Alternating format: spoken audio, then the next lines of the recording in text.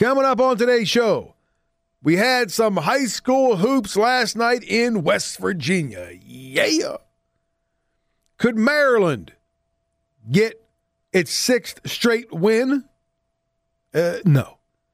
The Caps and Bruins tangled last night in Boston. The Mountaineers get right back to action tonight after Tuesday's tough loss. And we will get into the discussion concerning the situation with the Creighton basketball team and head coach Greg McDermott. All that and more coming up in the next 2 hours of the Morning Rush. I got something in my eye. You got to excuse me for a second. Holy smokes. What is that, a piece of glass? Jeez. Wow. I swear I'm blind over here. There we go. All right, we're good now. Look, my eyesight is bad enough as it is, let alone, losing one of them. It's still in there. All right. Anyway, good morning to you. How the heck are you?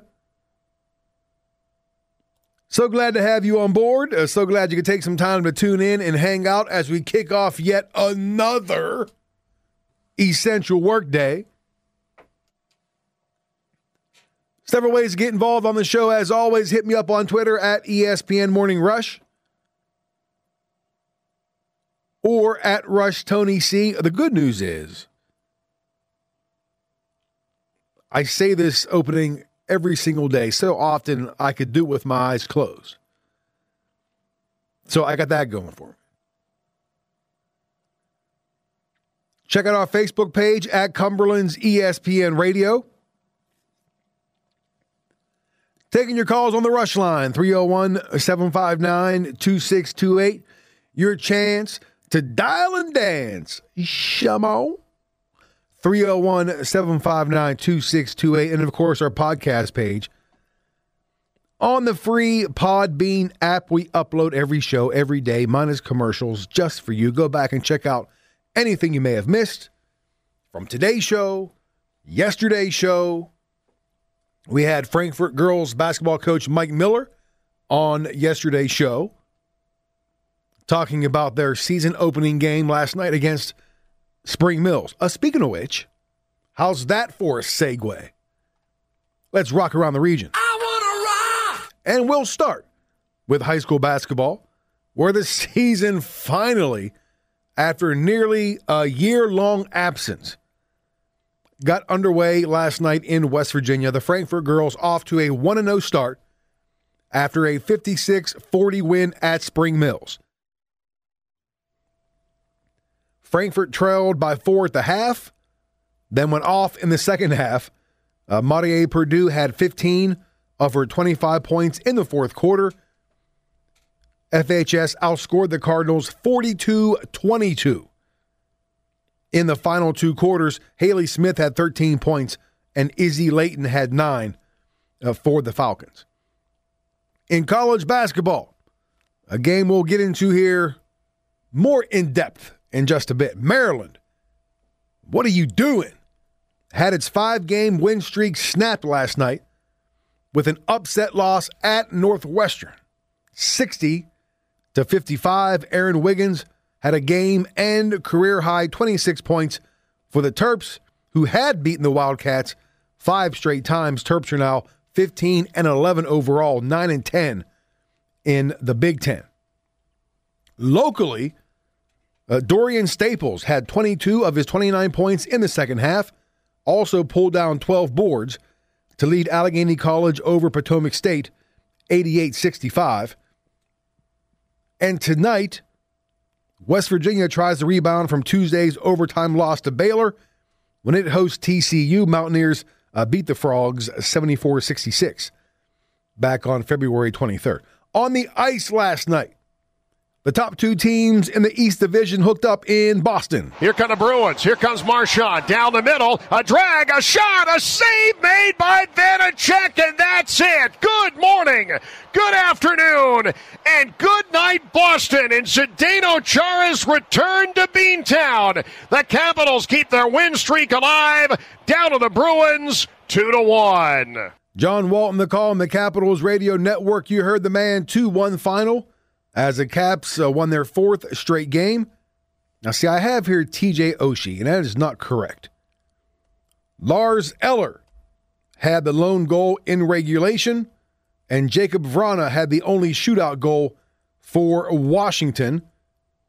Same two teams meet tomorrow in Boston. That means if I had TJ Oshie written down here, that means I use his name in all of the sports updates on all of the other stations.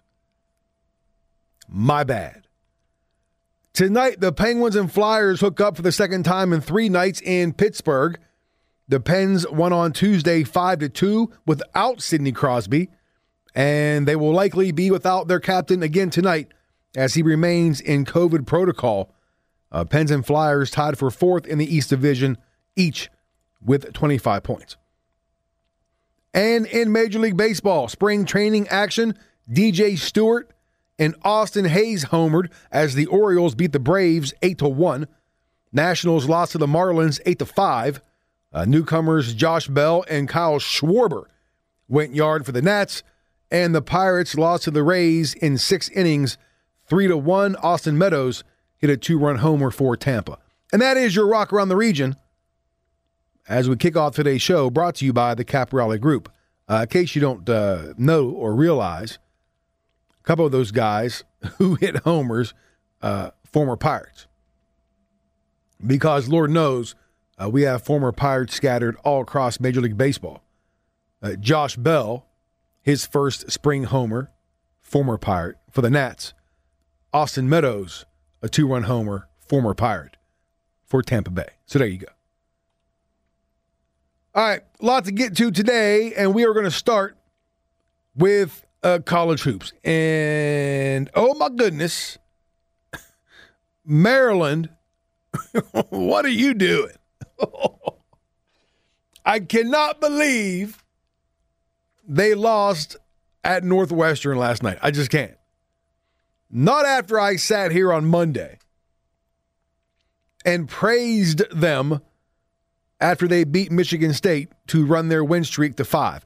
Not after I sat here and praised head coach Mark Turgeon and said he should get consideration for Big Ten Coach of the Year. Not after Joey Brackett's Joe Lunardi had them comfortably in the NCAA tournament as an 8 seed. Terps were on such a roll, and then they go out and lose to Northwestern. You cannot lose to Northwestern. Well, I mean, obviously they can because they did, but you get the point. You can't lose that game. Not to a team that you had beaten 5 straight times and not in a place where you had never lost a game before. And the reason I say that is we are in March. You cannot give the selection committee any reason to doubt your place in the NCAA tournament. And when you go out and you put up 55 points against the second worst team in your conference, that can certainly cast a shadow of doubt on your program. Not saying that this is going to kill them. Not saying that this puts them back out of the tournament, because it doesn't. I'm just saying it doesn't help. It doesn't help your case. Now, look, defense last night was on point. Again, we talked about this when we previewed the game yesterday. They have been really, really good defensively over the last 6-7 games. And they only allowed 60 points. You allow 60 points in a Division I college basketball game, you got a pretty good chance of winning. But they did give up the final 6 points of the game after they took a 55-54 lead. They had that lead with 2.5 minutes left, and they didn't score the rest of the way. So this one, I think, falls squarely on the offense. Told you in the Rock Around the Region, Aaron Wiggins, great game, career high 26 points, which means the rest of the team combined to score 29. And that is just brutal. And Daryl Morcell had 14 of those 29. So you combine those two together, you had two players score 40 of your 55 points. Nobody else scored more than 6. Hart had 6. Ayala, he only had 5. He was 2 for 12 from the floor. Dante Scott only had 4 points. And you want to know a surefire way to lose a basketball game, whether it's college, pro, middle school, high school, Pee-wee, church league, wherever. You want to know a surefire way to lose a game? Get 0 points from your bench. 0. None. Nada. Zilch. Bubkiss. They got no points from their bench last night.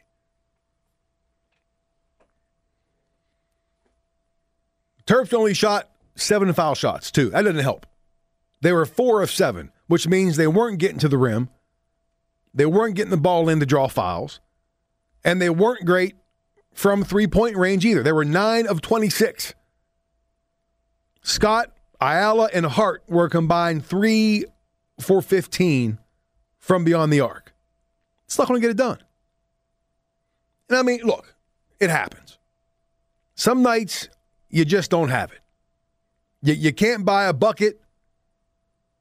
As we like to say, you couldn't have dropped the ball in the ocean if you were standing on a boat. Had a young man last night in a scrimmage. Not last night, 2 nights ago. Had some great looks at the bucket. Just nothing. He couldn't get anything to fall. It happens. I get it. Sometimes you're just off. You get good looks, you get open looks, you get good shots. Sometimes they just don't go in. That's the nature of the game. So maybe I'm being a tad bit too harsh on Maryland. But these are the games that you cannot afford to lose in March when you just got yourself off the bubble. Now, I'm not saying they're back on the bubble now. And I'm not going to say that Sunday's game against Penn State is a must-win. But the last thing you want to do is go into the Big Ten tournament on a 2-game losing streak. And not just a 2-game losing streak, but having lost to 2 of the bottom 4 teams in your conference. You don't want that. Maryland, you don't want that.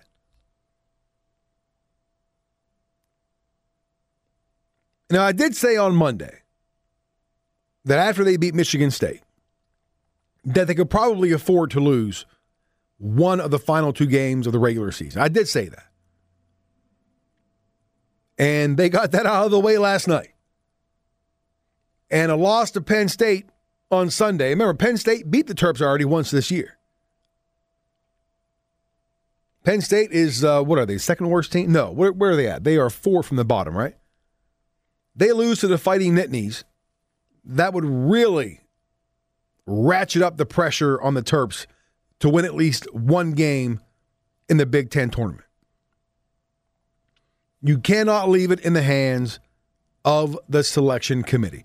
Yes, they're supposed to look at the entire body of work. Yes, they did beat 4 ranked teams on the road. But the lasting impression you want to give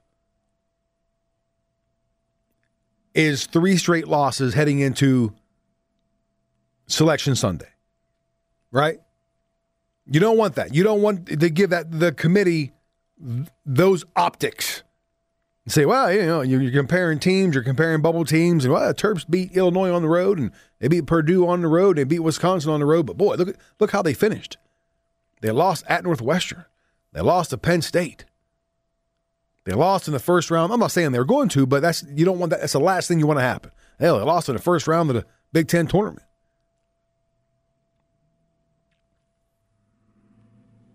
So the loss, while not devastating last night, doesn't help their cause. And as I mentioned, Joe Lunardi had them squarely in the tournament as an 8 seed in Region 2. The loss, I don't know. I don't know when Joe's going to update his projections. I was hoping he would have done it last night. Maybe drop the Terps down to a 9 seed. Maybe just kind of flip-flop positions. You can't leave them on the 8 seed, on the 8 line after a loss to Northwestern. You can't do it. So they're going to drop it a little bit. So if they drop from 8 to 9, and then they lose to Penn State, they're going to drop it a little further. And then if they lose in the first round of the Big Ten tournament, guess what? Guess where they're at? Squarely back on the bubble. So bottom line for the Terps is they lost the game. It happens. They couldn't shoot. They couldn't score. It happens. It's basketball. But they got to get, again, not a must-win on Sunday. But 10-10 in the conference looks a lot better than 9-11. Because right now they're 9-10. They beat Penn State. They finished the regular season at 10-10 in, to me, unquestionably the toughest conference in the country. They finished in the middle of the pack in the standings. That looks good. But you lose to Penn State. Now you're 9-11, 2 games under 500 in the conference. That's not a good look. So it would definitely behoove the Terps to take care of business against the Fighting Nittanies on Sunday. And then we'll get set, of course, for the Big Ten tournament. All right. Time for a break. Got news and weather coming up. When we come back, we'll talk about a team that we already know is in the NCAA tournament. And they get back on the floor tonight after that tough loss on Tuesday to Baylor. Talking about them Mountaineers. Stick around. 102.1 FM, AM 1230, Cumberland's ESPN Radio.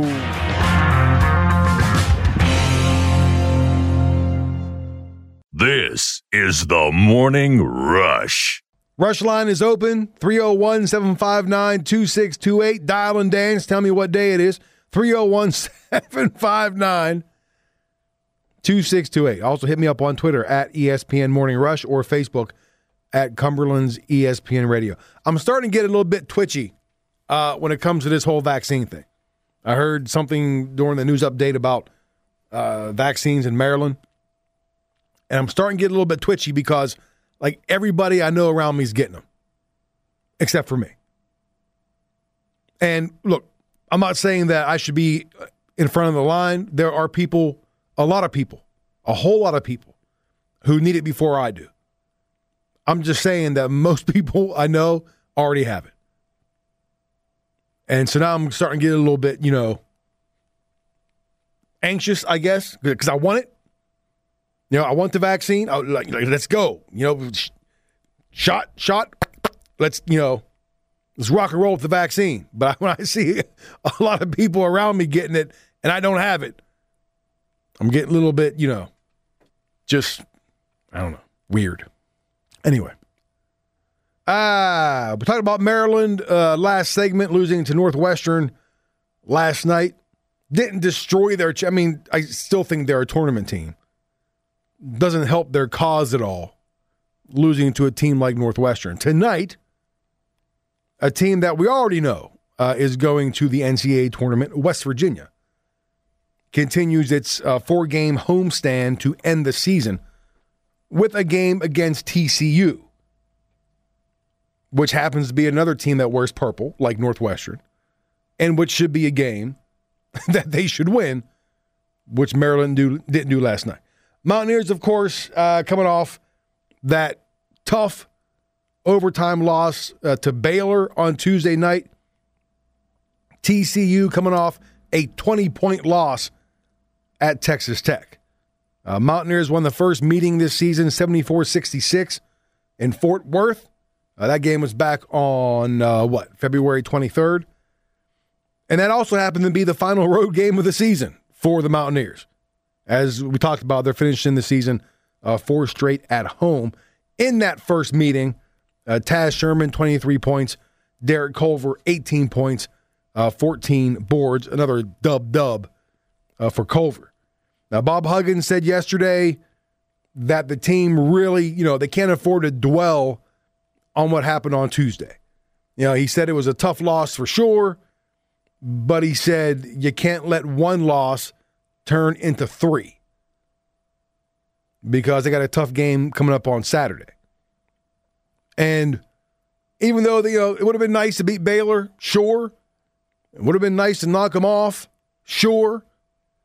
But there's still some things that need to be done. I mean, they can still finish second in the Big 12 and land that number 2 seed in the conference tournament, but they have to win tonight and then beat Oklahoma State on Saturday, which won't be easy. Kansas right now has a half-game lead on West Virginia for second place, but as we talked about yesterday, the Jayhawks, they are done with conference play. So they can't move anywhere.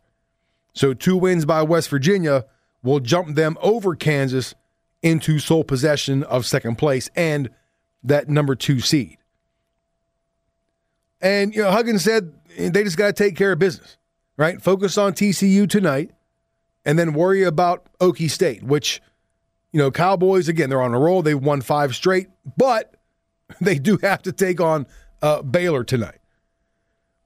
Now, a few things that killed West Virginia on Tuesday in that loss. One, they missed key free throws at the worst times.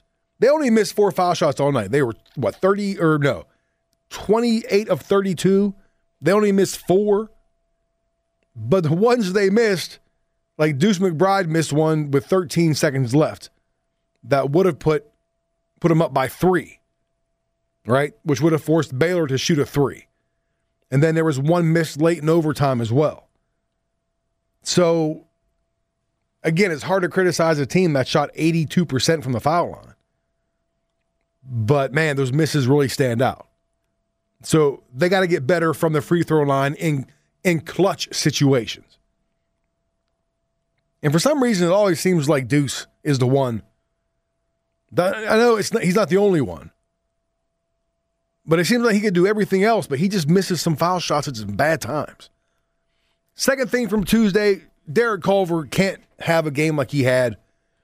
He didn't have a single field goal. And it was actually something that was lost on me. I didn't even notice it when we were talking about it yesterday. He was 9 of 10 from the line, 0 for 3 from the field. He only had 3 shots. And a lot of that was because Baylor did a real good job of putting ball pressure on the ball out top. They didn't have any clean looks, and they had trouble getting the ball to Culver inside because of that outside pressure.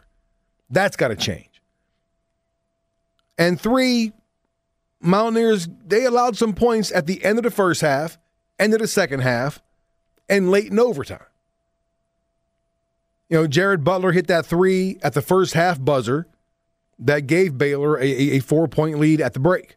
And then Butler scored with 2.7 seconds left in regulation to send the game into OT. And then in OT, down by 1, 34 seconds left, they fouled Adam Flagler, an 83% free throw shooter, who nailed both foul shots to make it a 3-point game.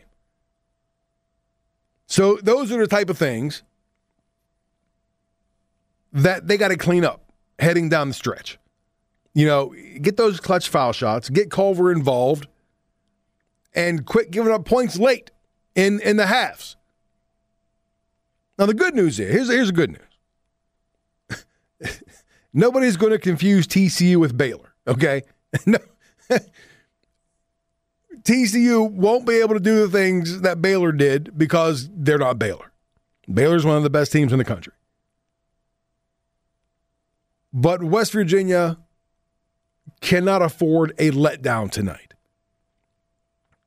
They cannot, like Huggins said, right? You lose tonight, and now you've lost 2 straight heading into a tough game against Oklahoma State. And the Cowboys, they're still playing for something. They still have a chance at the second seed in the Big 12. But their road's a little bit tougher. They got to beat Baylor tonight and then WVU on Saturday. So, good luck with that.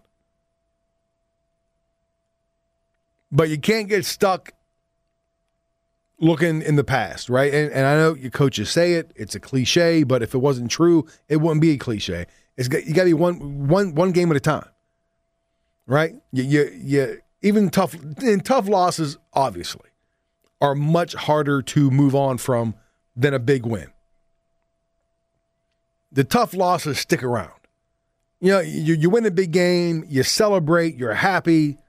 Eventually, that euphoria, it dwindles, it dies off, and you get to focus on what's coming up next. The tough losses they just stick around a heck of a lot longer. They linger depends on the magnitude, when they happened, how they happened. There are still games from 20 years ago that sting me. Right? You know how it is. Whether you're a coach or you're a player or you're a fan, those heartbreaking losses just stick with you for a long time. And West Virginia does not have that luxury to allow that loss Tuesday to stick around because they got to turn around in 2 days and play again.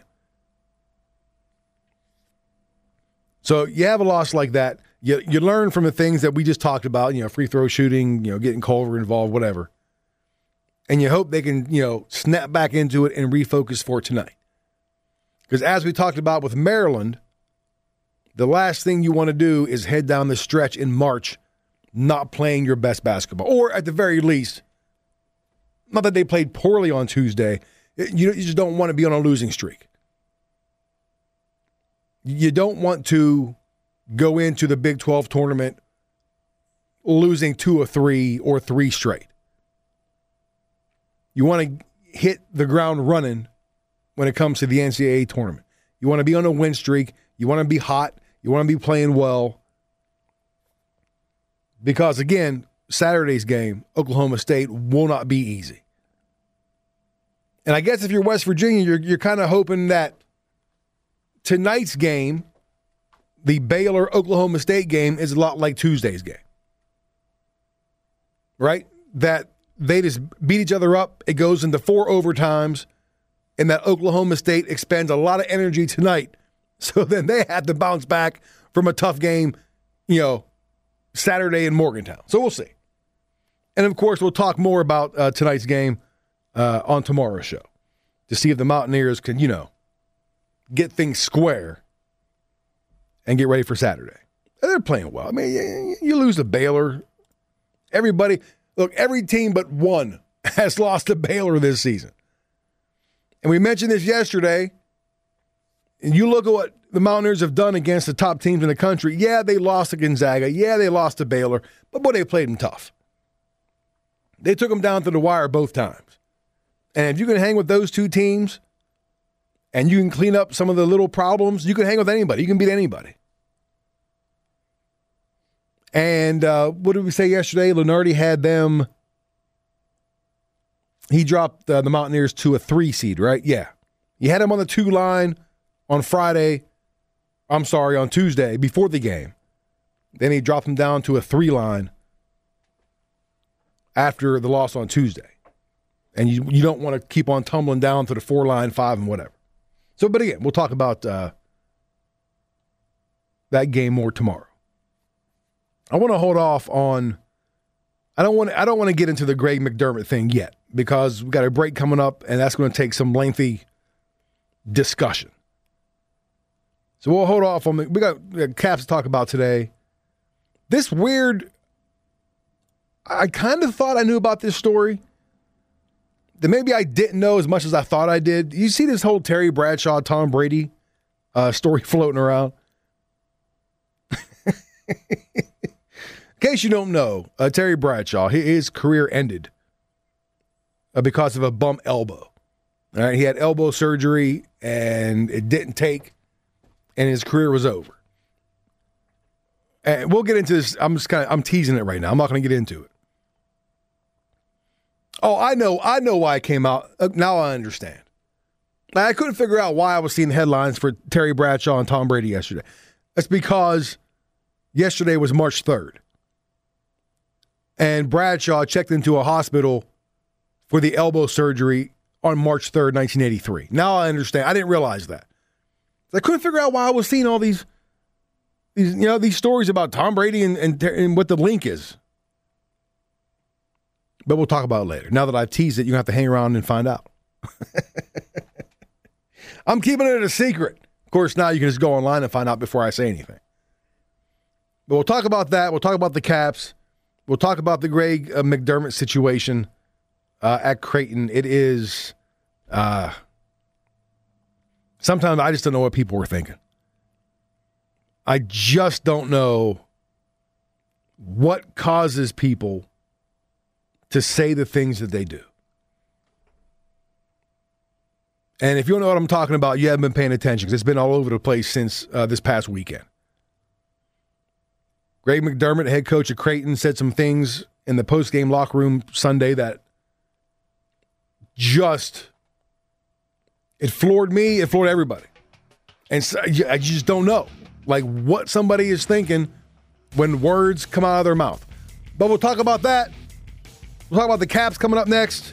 The Bradshaw, Brady thing, a lot of stuff to talk about remainder of the show. And we're taking your calls, 301-759-2628. More of The Rush. Stick around, 102.1 FM, AM 1230, Cumberland's ESPN Radio.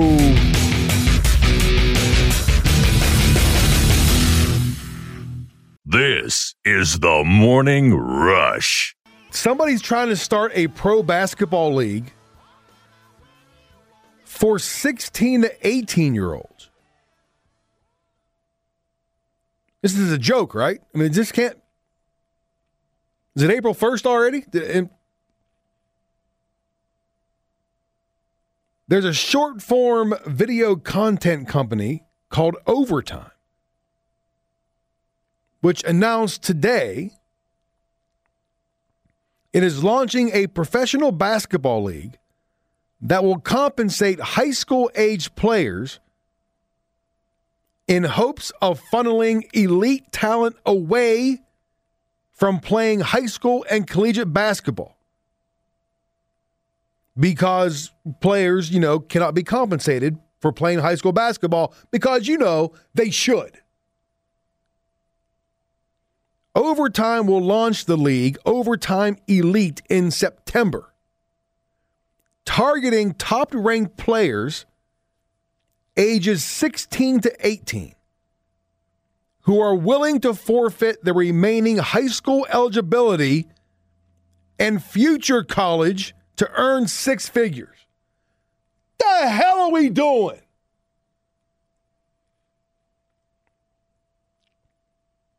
It's an emerging trend of, quote, athletes trying to hack the system to find a way to really address preparing themselves for a pro path and a pro career. That's OTE President Aaron Ryan.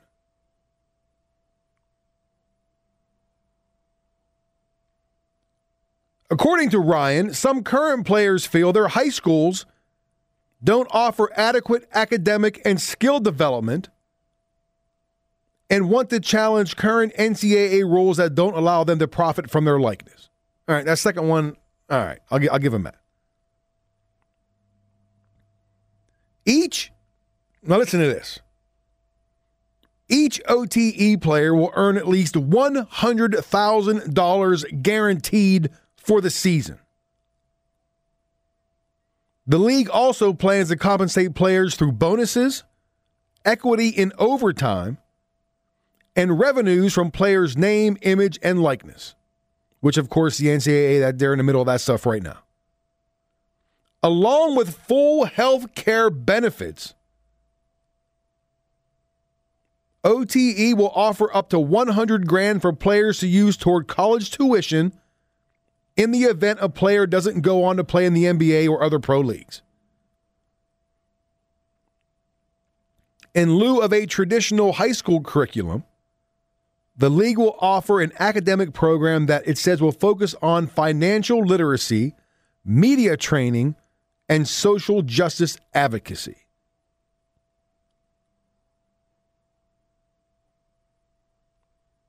I got nothing right now. I got to gather my thoughts on this one. I'm not exactly sure. Is this the path we really want to go down? I mean, really? Is this the path that we want to choose for 16-year-old kids because they're good at basketball?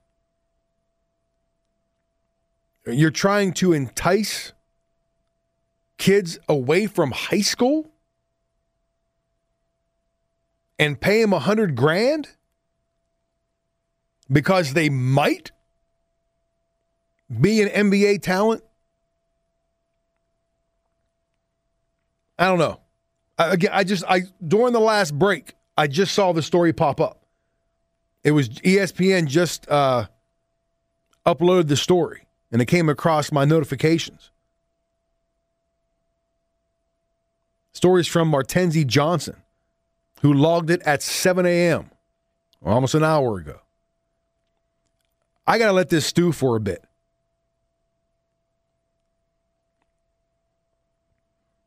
I got to let this marinate. I got to let it bounce around in my cranial region to see if I like this or not. I mean, I get the whole NCAA thing. I don't like the whole one and done deal. I never have. And when you force a player to go to college for at least 1 year, it's a joke. It's a sham because they don't want to be there. They want to be in the NBA, right? You're for the guys who are truly NBA worthy talents. You're forcing them to go to college for 1 year. It's a waste. It's a waste for them to be there, right? They should just go right. Go back to the days of LeBron did it. Kevin Garnett did it. All the guys. Kobe did it right out of high school. I don't have a problem with that. I don't have a problem with that at all. And I think it should go back to that. If you think you're good enough to go straight out of high school into the NBA, then make that choice. And if you don't make it, then that's on you. So I don't like the one and done deal in the NCAA. That has to change. But I don't think they're even talking about that. They're talking more about if these players go to college, then they can't make money off of their NIL, name, image, likeness. I don't know, man. You're gonna entice a 16-year-old kid to drop out of high school? That's basically what you're doing, right? Now, they said that they'll offer academic whatever that goes away from the traditional high school curriculum. But you're basically telling a kid, drop out of high school and come play for us in this elite league. We'll pay you $100,000. We'll set you up with full bennies. Tuition to college if you don't make the NBA, which I kind of like that. But it's just, something just seems off about this. Something just doesn't. Now, look, I understand we live in a day and age where AAU ball and travel ball is trying to take over everything, in which I got a problem with that. I've said before, I've come around to AAU ball a little bit. At first, I didn't like it at all. But now I realize that there is a place for both high school and travel ball. There's a place for all of it. But now, when you got leagues like this who are telling you to drop out of high school altogether at 16, 17, something just seems off about that. I don't know. And get your thoughts on that, all right? We're up against the break. Next hour, give us a call, 301-759-2628. Or hit me up on Twitter at ESPN Morning Rush or Facebook at Cumberland's ESPN Radio.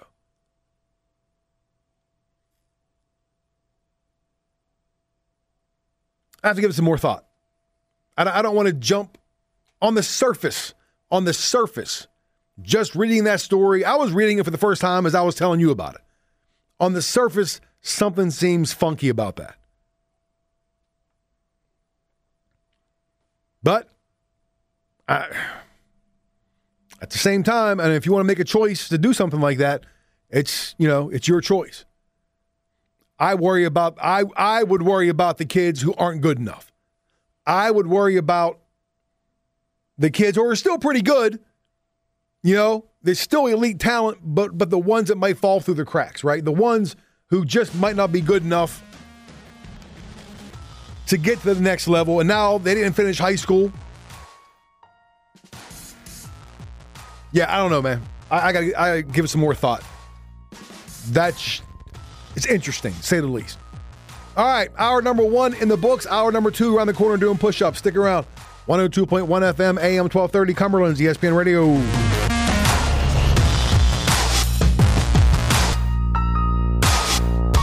This is the Morning Rush. Several ways to get involved on the show. Hit me up on Twitter at ESPN Morning Rush or at Rush Tony C. Facebook at Cumberland's ESPN Radio. Your calls on the Rush line, 301-759-2628.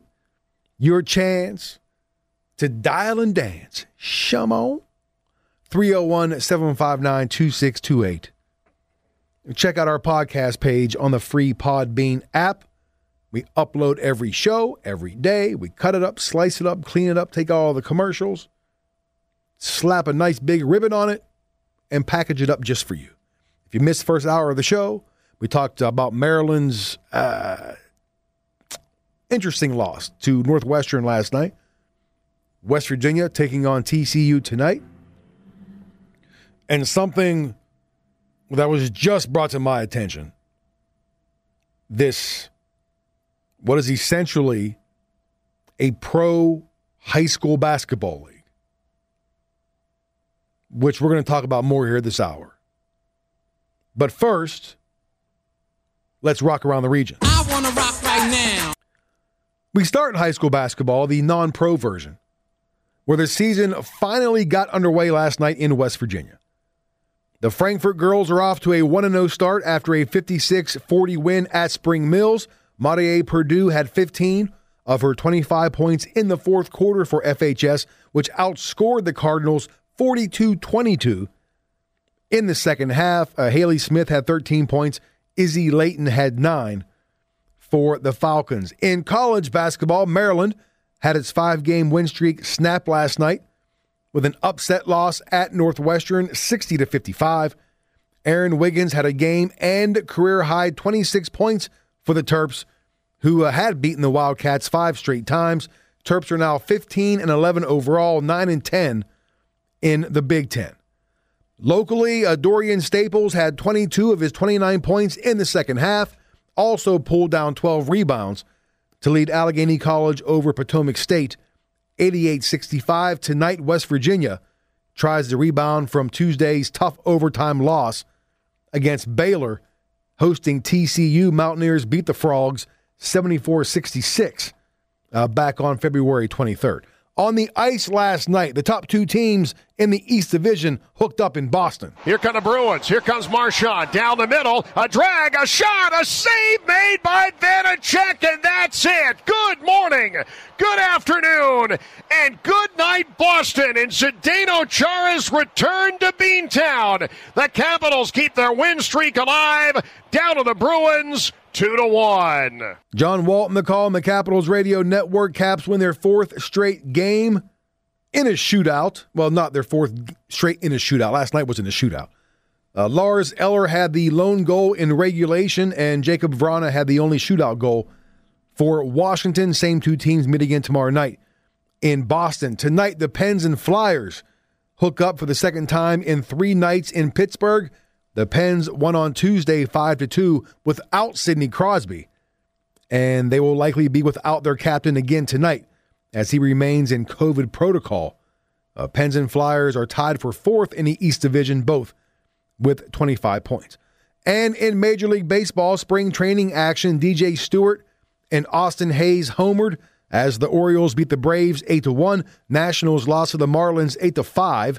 Newcomers Josh Bell and Kyle Schwarber went yard for the Nats, and the Pirates lost to the Rays in 6 innings, 3-1. Austin Meadows, former Pirate, hit a 2-run homer for Tampa. And that is your Rock Around the Region, brought to you by the Caporale Group. All right, let's get back to this story that just broke an hour ago. Apparently, there's this short-form video company called Overtime. And they are launching in September, which is essentially a pro high school basketball league. They are going to try to pull the best 16 to 18-year-old kids into this league. Kids who are willing to forfeit their eligibility. Because if you sign with this league, you're done. You can't play high school, you can't play college, because you're going to be compensated. For a kid who joins this league, they make $100,000. They get health benefits. They get equity stake in Overtime. And if the player doesn't pursue pro basketball, they'll be given $100,000 for college tuition. They can also make money off their name, image, and likeness. And I'm not sure if I have a problem with this or not. What they're doing is basically giving a giant double-barrel salute to the NCAA. What they're doing is saying, all right, NCAA, you still have this archaic one-and-done rule where a player has to go to college for 1 year before going to the NBA. I don't know if that's the NBA rule or the NCAA rule. I got to clarify on that. It might be the NBA rule, tell you the truth. And they're saying, all right, NCAA, you don't want to let these players profit off their nil, name, image, and likeness, then we'll do it for you. And I'm not going to sit here and tell anybody what to do. If you're a 16-year-old kid and you're talented enough on the basketball court that you think you can go pro, and your family, your circle makes a decision that you should do it, whatever. It's not my life. Right? And we kind of had these discussions back when players were jumping from high school right to the NBA, when there wasn't that one-and-done rule. Some players made it, some players didn't. That's the chance you take. That's the chance you take when you bet on your own talent. So I guess if a player is good enough and he's willing to forfeit all of that eligibility, then you do you. The fallout from this means that college basketball is going to take a major hit.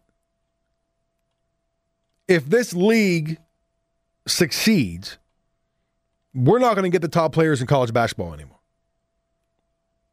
They're just not going to go. They're going to leave straight from high school and go right to this Overtime elite league. And I have a problem. If I have a problem with anything,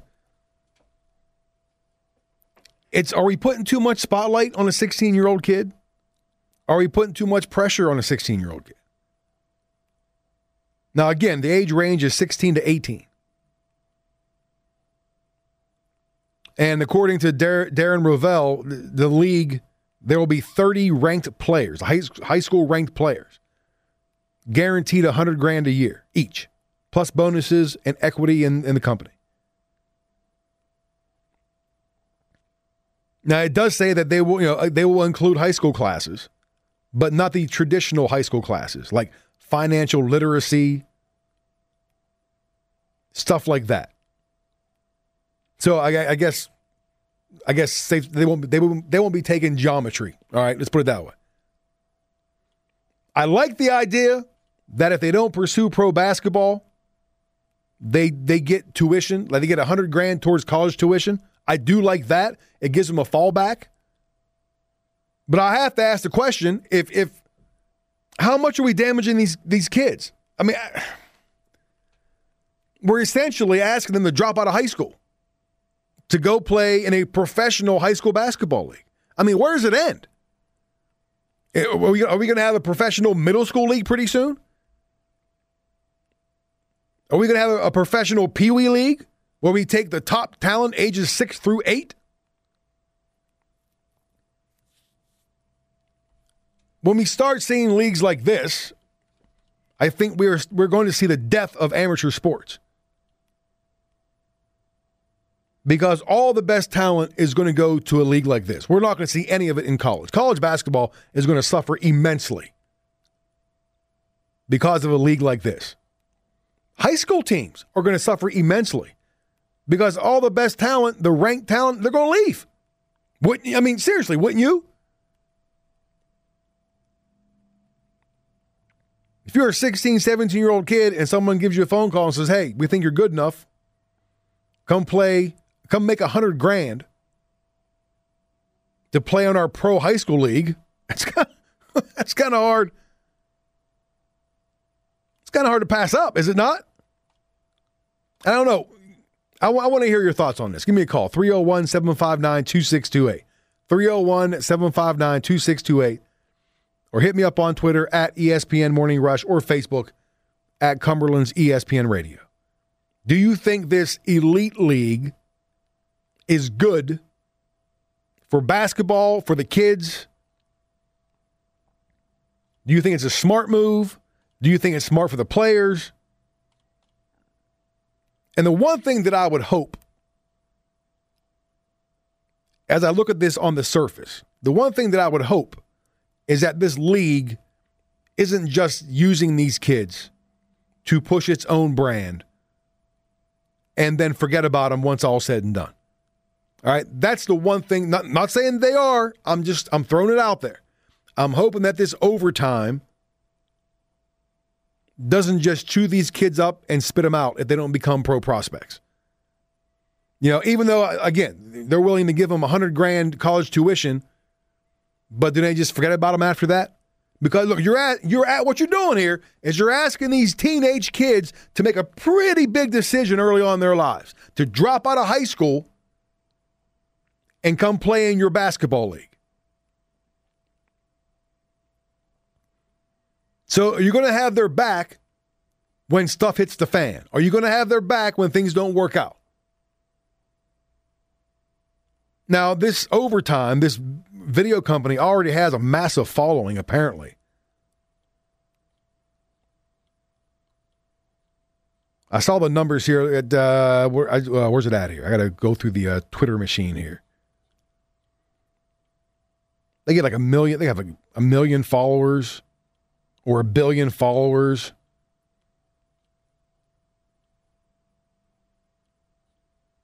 I lost the number. It was here somewhere. It's gone now. Okay, here it is. Overtime has 40 million followers across social media and does 1.7 billion views per month. So if you're a high school kid, if you're that's exposure. Is it not? That's exposure. 1.7 billion views per month.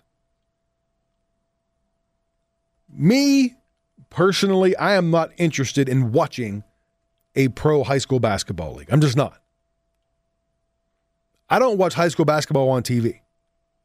You have ESPN, ESPN2 sometimes. They'll have like the high school game of the week. I won't watch it.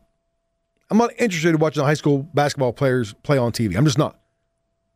College is my cutoff. I can see those. I used to be able to see those guys in college. Now I won't be able to even do that. College basketball is going to suffer. It's not going to be good anymore because nobody's going to play. I mean, not nobody. You know what I mean. You'll have good players in college basketball. You'll have the best talent in the country playing for this league. And then maybe the G League or maybe overseas, and then you have none of them play in the NBA. There's something about paying a high school age kid $100,000 to play hoops that, I don't know, bothers me just a little bit. But it's not again, if they want to do it, do it. It's your life. Knock yourself out. I just hope these kids don't get lost in the shuffle. I just hope, because apparently this is going to happen. It's going to happen in September. That's a pretty big decision for a 16-year-old kid to make, to walk away from high school, to forfeit your eligibility in college, to go play in this league. It's going to be obviously you'll get exposure. Like, this is the Uber step up from AAU and travel ball. Like, this is the next big, and it's not going to stop here. It's not going to stop here. If this league does it, and then we're going to see other leagues popping up. Say, hey, if you're not good enough to make it into the overtime league, then come play for our league. We'll we're going to see a G League for the high school league, right? NBA has their G League. Now we'll see a G League for the high school league. Hey, if you can't make the overtime league, come play for this one. If this overtime company is doing it for the right reasons, then I guess I'm willing to let it play out. But if they're doing it to push their own brand, if they're going to use these kids to push their own brand, then I got a problem with it. I don't know. We'll see. Jay Williams, of course, part of our national morning show, tweeted out here the next iteration of player empowerment. If you work hard, you should get paid what you're worth.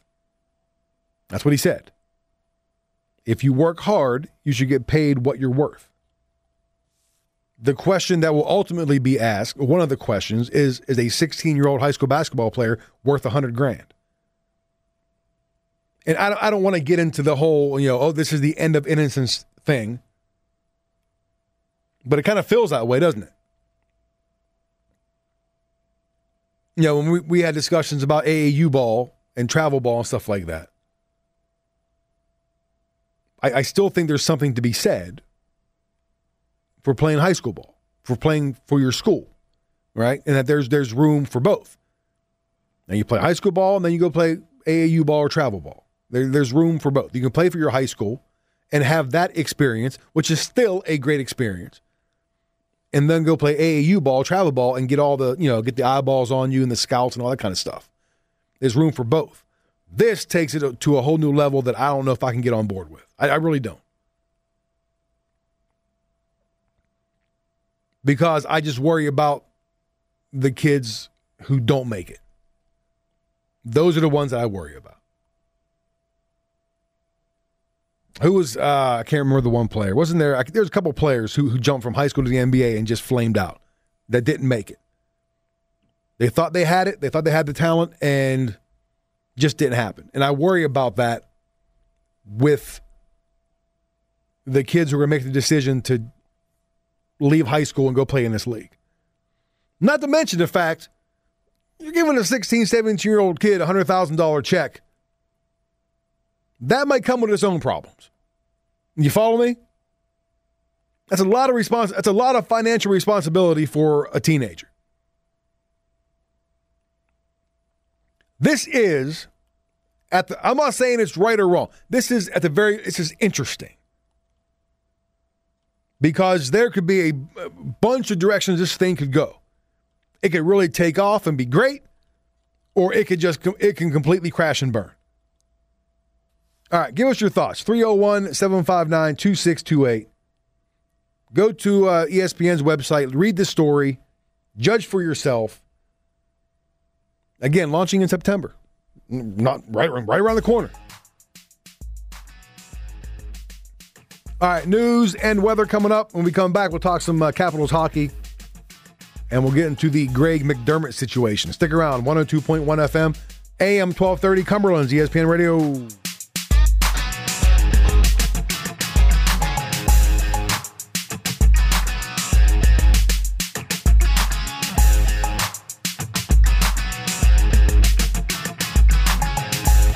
This is the Morning Rush. One more thing about this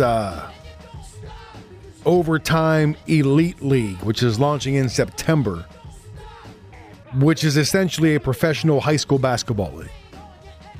They're going to pay 16 to 18-year-olds who are willing to forfeit their high school and college eligibility to go play in this league and pay them $100,000 each to do so. One more thing about that. What happens to some of these prep schools or these private schools? What happens to them when, now look, I don't think this overtime league is going to be like 200 players. It might be 30 to 40 ranked players nationally. It's not going to be, now there's not going to be 20 teams, I don't think. But what's the trickle-down effect? You know what I mean? How far, because this is going to send shockwaves. It's going to send shockwaves throughout high school ball, throughout college ball. We're going to see the top players in the country not going to college, not going for that one season, which is going to, affect the college product. What happens to some of these prep schools, private schools? What happens, hey, let's throw this out here. What about a tournament like the ACIT, which we have at Frostburg State for what? They're going on 60 years. Right? What happens to the quality of a tournament like that when the best players are no longer going to DeMatha, they're no longer going to Paul VI, they're no longer going to Bishop O'Connell or somebody, I'm St. Joe's, Mount St. Joe's. The tournament's going to lose some of its appeal, is it not? If a player doesn't have to go to one of those schools, when a player reaches 16 and can just jump to this overtime elite league, why go to high school? Why go to DeMatha? Why go to those schools? Now, again, there's still going to be room for a lot of the very, very good players to play high school ball, because not everybody is going to be cut out for this overtime elite league. That's going to be for the best of the best. But then what happens if another league pops up and another league pops up? It'll take a while to see how it's going to affect everything else, what the trickle down is going to be. But I can tell you one thing, it's not all going to be positive. All right? The after effects, the ripples, the trickle down, call it what you want, it's not all going to be positive. So it's definitely something we'll keep an eye on. All right, shifting gears now. I know this is a big jump. We go from high school basketball to hockey. But there was a showdown last night between two of the top teams in the NHL. In Boston, Caps beat the Bruins in a shootout 2-1. Game was scoreless through 2 periods. Bees got on the board first with a David Pastrnak goal. Lars Eller tied it up. Nothing happened in overtime. Caps get the win in the shootout. Washington now leads the East Division with 30 points. And last night's win broke a tie with the Islanders, who are now in second with 28. Bruins still in third with 27 points. Same two teams will meet again tomorrow night in Boston.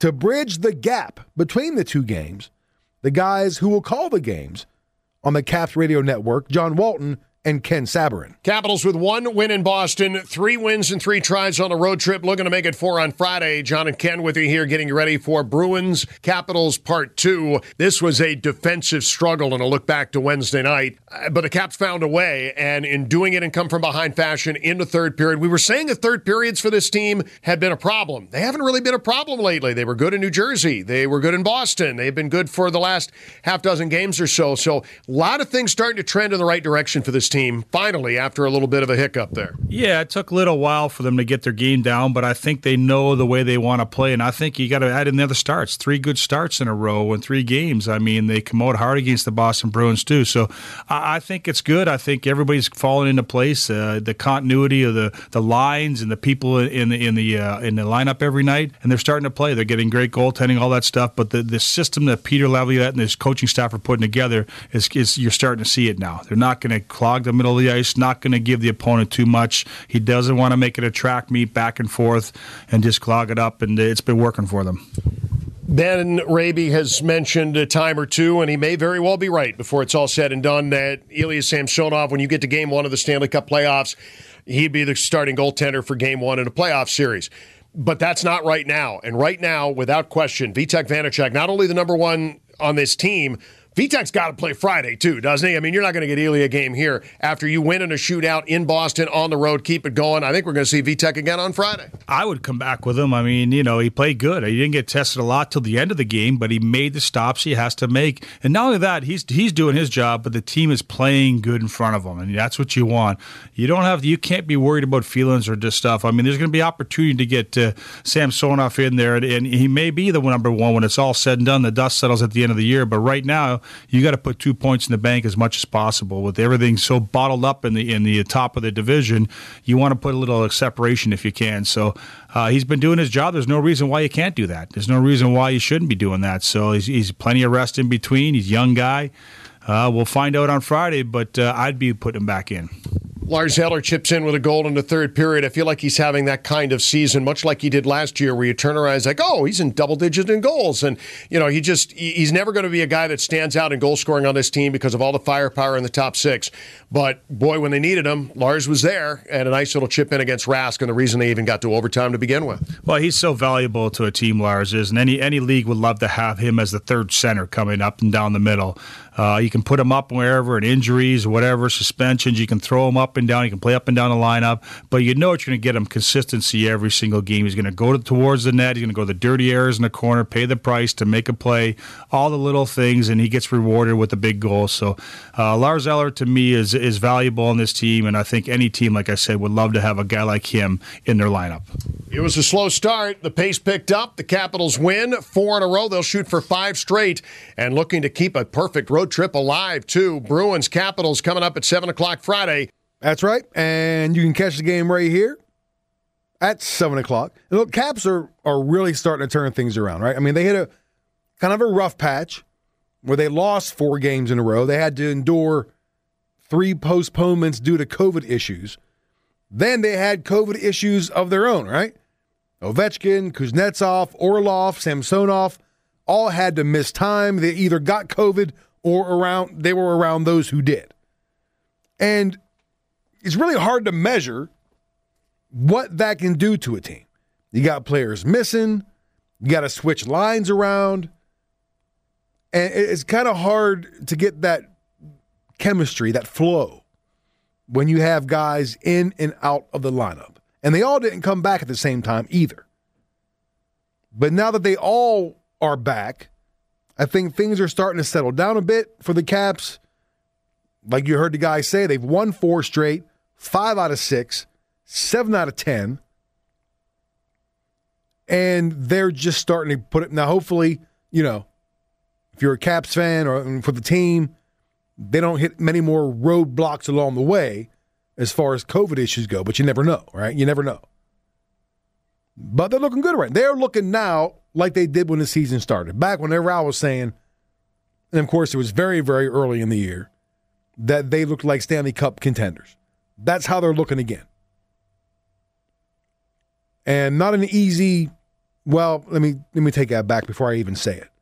I was going to say not an easy task to beat the Bruins in Boston, but if there's one team the Capitals have simply dominated over the years, it's Boston. So I can't really say that. They pretty much own the Bruins over the past how many years. So, see if they can do it again tomorrow.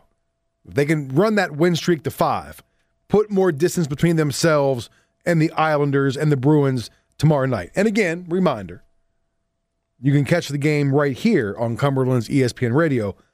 Puck drop, 7 o'clock pregame at 6:45. All right.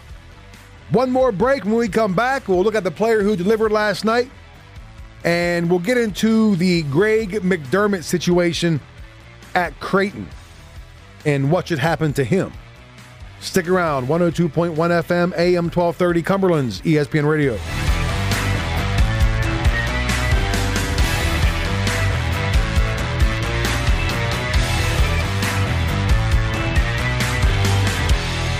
This is the Morning Rush. Reminder, we got high school football coming up tomorrow night or afternoon or whenever it is. I can't get used to that. I can't get used to football in March. I probably never will. We got high school football. We got Frostburg State football starting next week. It's weird. Football in the spring. We got Mountain Ridge at Allegheny tomorrow. We'll have the game right here on this station. Kick is 5 o'clock. 5 o'clock. Pre-game about 4:50. All right, let's take a look now at the player who delivered last night, brought to you by All Seasons Landscaping and Supply Yard. How about the Sixers' Joel Embiid, the big man, had a monster game against Utah, 40 points, 19 rebounds in Philly's 131-123 win over the Jazz in overtime. Embiid hit a late three, to send the game into OT. So Joel Embiid, the player who delivered last night, brought to you by All Seasons Landscaping and Supply Yard. All right, so back to college hoops. Last night, number 10 Villanova won its 6th Big East title in 7 years with a 72-60 win over number 14 Creighton. But all anybody wants to still talk about is Creighton head coach Greg McDermott, who is under fire for saying some really stupid stuff over the weekend. In his post-game locker room talk after a loss to Xavier, McDermott, trying to get his team to stick together, said, quote, "We need both feet in. I need everybody to stay on the plantation. I can't have anybody leave the plantation," end quote. Now, McDermott immediately recognized what he said and apologized to the team right then and there. And he later issued a public apology. And on his radio show before last night's game against Nova, he said he had a long meeting with the players Sunday night. And he said he saw the pain on their faces, and he hoped that, one mistake, albeit a big one, doesn't define somebody. And he addressed the matter again after last night's game. Obviously, I'm extremely disappointed in myself, but the pain that I caused our players, who looked to me as a mentor and as a leader, the pain that I saw in their eyes was immense. That's where my disappointment is in myself, is that what I've done to some young people that I love very much.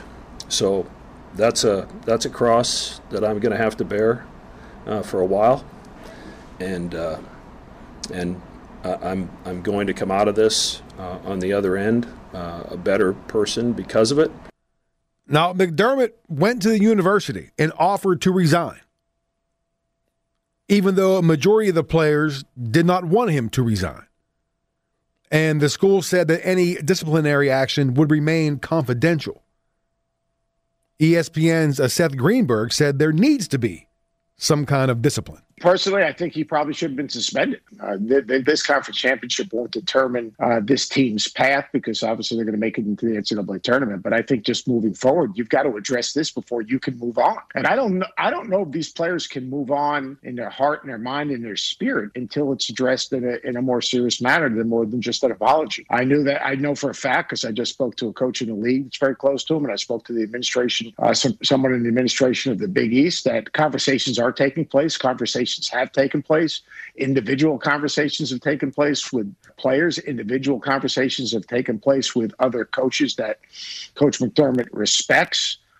real conversations, honest conversations, but also some of those people that know him best. Some of the coaches that are very close with him, and they were emotional conversations, but it still doesn't answer the question. And the question is the self-examination of where did this come from? I think he needs to step down in terms of stepping away from his team right now in this moment in time. And then I think he needs to kind of let the university go through the process of evaluating the situation and what he learned and those things in nature. But I do think that it would be hard for a player, one of my players, to, if I said that, and I don't know if he's said it before, he's for surely heard it before. Because look, I'm not going to put words in someone else's mouth. He said that in that moment in time. That's the only time I know of him saying it, because he admitted to saying it.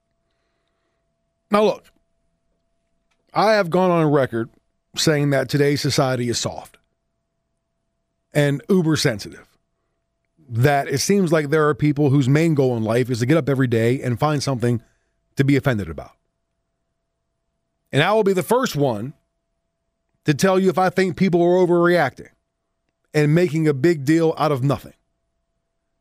This is not one of those times. What McDermott said was awful.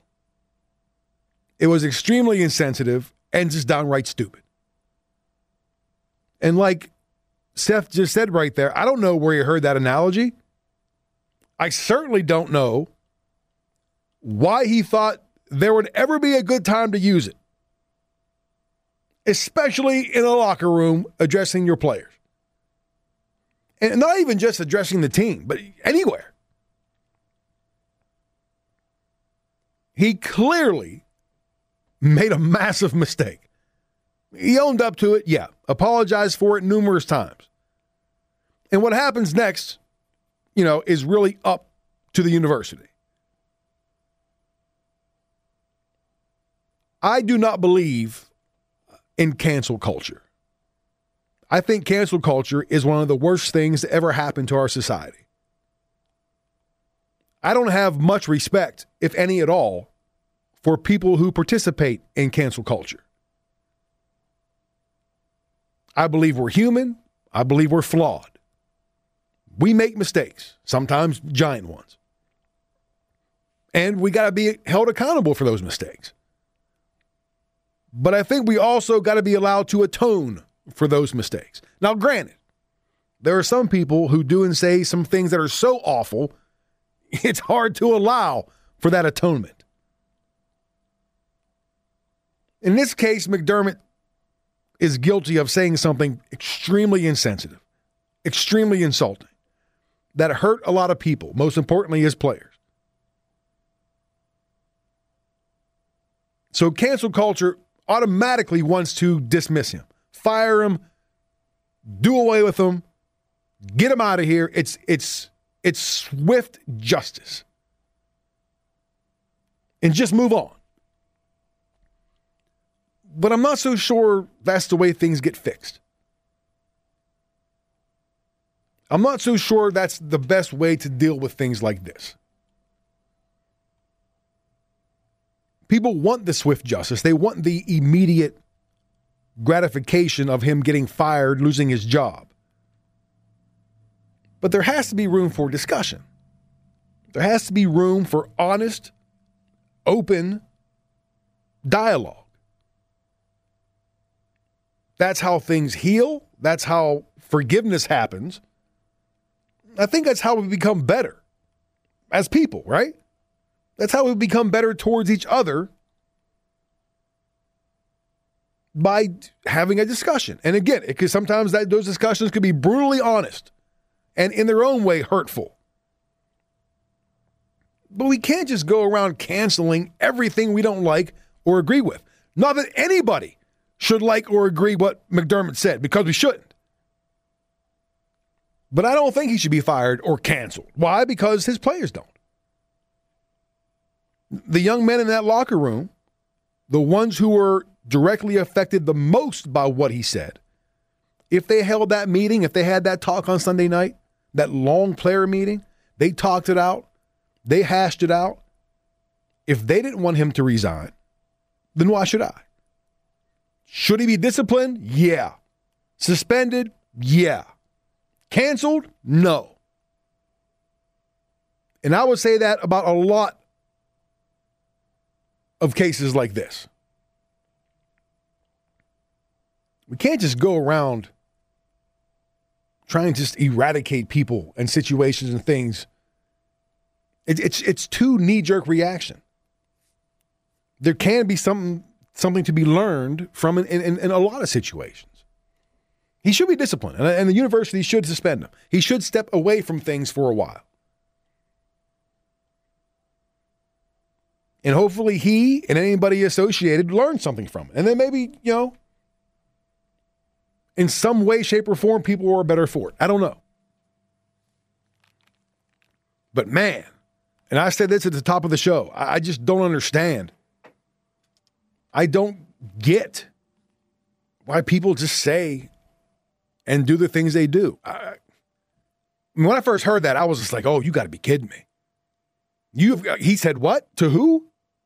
But again, we make mistakes. We're human. It's what we do. We're not perfect by any stretch. Nobody's perfect. And look here, man, if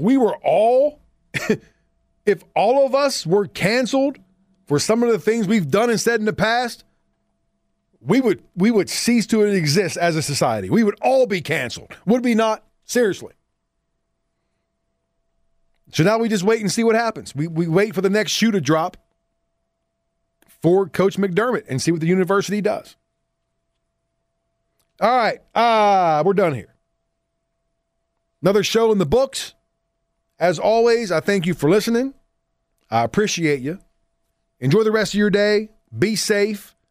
Don't forget, we got Mountaineer Hoops tonight. Well, not here on the station, but they're playing tonight. Taking on TCU. We'll talk about that game tomorrow. We'll have another Rush Friday feature from Joe Shuda talking some hockey tomorrow with a former Penguin. Some high school hoop scores.